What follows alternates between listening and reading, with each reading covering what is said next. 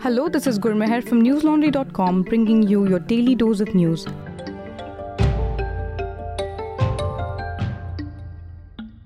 Today is Friday, the 19th of May.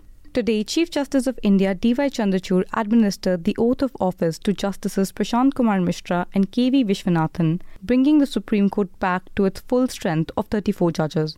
Justices Mishra and Vishwanathan filled in for Justices Dinesh Maheshwari and M.R. Shah, who had retired earlier in May. On the same day, Justices K.M. Joseph, Ajay Rastogi and V. Subramanian bid farewell as they are set to retire in June, while the Supreme Court will go on a summer break. The appointments of Justices Mishra and Vishwanathan were swiftly cleared by the government, with notifications published on 18th of May. This efficient process is a notable departure from the government's previous delays in approving collegium recommendations. Justice Vishwanathan is likely to become the 58th Chief Justice of India in August 2030, while Justice Mishra's appointment brings representation from Chhattisgarh to the Supreme Court bench. More retirements are expected in 2023, with Justice S. Ravindra Bhatt retiring in October and Justice Sanjay Kishan Kaul retiring in December. Krishna Pada Bag, the main suspect in the bomb explosion at West Bengal's Kadikul on 16th of May, succumbed to his injuries today. The explosion resulted in the death of 9 individuals. While Bag too had sustained severe burn injuries, he managed to flee the explosion site. The West Bengal Police's Criminal Investigation Department apprehended him in Cuttack, Odisha, where he was receiving medical treatment. Bag's son Prithvijit Bag and nephew Indrajit Bag, who allegedly aided his escape, have also been arrested and presented before a court in Purba, Medinipur. They have been remanded to 8 days police custody. The explosion at the illegal cracker manufacturing shed in the Kadikul village, Purba Medinipur district, claimed the lives of 9 individuals, leaving the village in a state of shock, with several young children losing their parents. The CID's bomb disposal squad continues to collect evidence from the explosion site. Villagers and the victims' family members have alleged that the structure housed a crude bomb manufacturing unit, which caused the blast. Meanwhile, the West Bengal police took to Twitter to caution against the circulation of a fake video falsely attributed to the Kadikul blast. The police clarified that the video was from Puram festival in Kerala and urged the public not to spread misinformation. The Supreme Court issued directions to the Bihar government today to produce the complete original records concerning the remission granted to former MP Anand Mohan, who was serving the life sentence for the 1994 murder of Gopalganj District Magistrate G. Krishnaiah. The bench, comprising Justices Surya Kant and J.B. Pardiwala, informed the advocate representing the Bihar government that no further adjournments would be granted in the case and instructed him to present the record for the court's examination. The plea filed by Uma Krishnaiah, the wife of the deceased officer, challenging Mohan's release on 8 August was listed. The state government's counsel requested additional time to file a response to the plea. Senior advocate Siddharth Luthra, representing Uma Krishnaiah, said that the state government had retroactively changed the policy and released Mohan in the case. Luthra urged the bench to direct the state to provide the complete records of Mohan's criminal history and requested that the matter be listed in August. The bench recorded the appearance of the state government's counsel and Mohan's counsel and reiterated that no further adjournments would be allowed.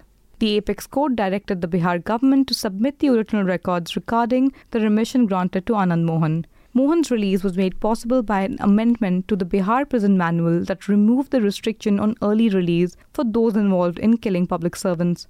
Critics argue that this change was intended to benefit Mohan, a Rajput strongman who could support Nitish Kumar's grand alliance against the BJP.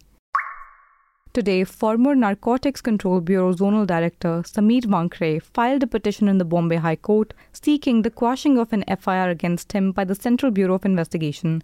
The FIR alleges that Vankre demanded a bribe of 25 crore from Bollywood superstar Shah Rukh Khan to avoid implicating his son, Aryan Khan, in the Cordelia Cruise drug bust case. In his petition, Vankre also requested that no coercive action to be taken against him based on the CBI's FIR. The court is scheduled to hear his plea later in the day.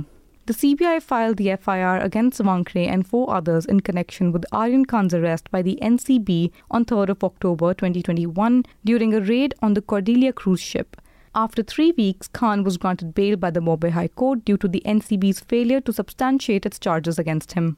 The CBI has booked Vankre and others for alleged criminal conspiracy, threat of extortion and bribery under the Prevention of Corruption Act based on a complaint filed by the NCB.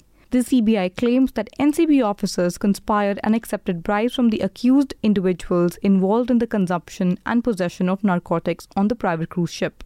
Earlier this week, the Delhi High Court provided Wankhede with protection from coercive action for 5 days, allowing him to approach the Bombay High Court if needed. The CBI had summoned Wankhede for questioning in Mumbai on Thursday, but he did not appear before the agency's team.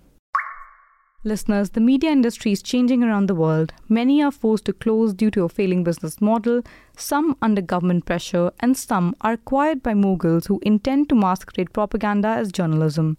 The Indian media ecosystem too is under pressure, with news organizations facing legal cases and government scrutiny. A new series of reports, commentaries and videos will explore these issues. Help us tell these stories by contributing to the Press Freedom Fund. The deadline is 31st of May. We're able to bring you our reports and analysis only because you've got our back. Subscribe to newslaundry.com and pay to keep news free. Our subscription starts at only 300 rupees a month. The G7 leaders are currently convening for their annual meeting in Hiroshima, Japan. Ukrainian President Volodymyr Zelensky will be attending the summit on Sunday, as confirmed by Ukrainian official who stressed the importance of his physical presence in order to defend the country's interests. Zelensky is also expected to participate virtually in the meeting today. Ukraine is a significant topic on the agenda of G7, with the US considering more sanctions on Russia and the UK imposing a ban on Russian diamonds. Discussions will also encompass climate change, food security, health, and nuclear disarmament. The G7 consists of US, UK, Canada, France, Germany, Italy, and Japan, but this year, 8 additional nations have been invited. Meanwhile, Prime Minister Narendra Modi has embarked on a tour to attend 3 key multilateral meetings, including the G7 meeting and his Australia visit.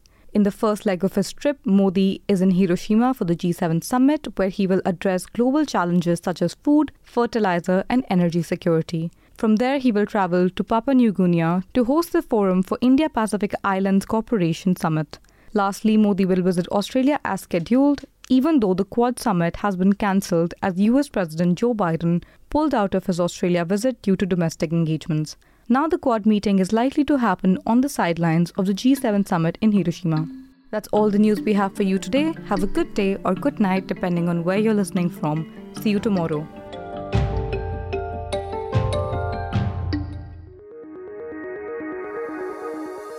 News Laundry is possible because of our paying subscribers. We don't run on corporate or government ads. You too can be part of changing the news model. Go to newslaundry.com/subscription. Be a part of the community that pays to keep news independent. For the smoothest News Laundry experience, download our app. Watch our shows, listen to our podcasts, read our reports. Stay informed. Pay for news, protect democracy, save the world.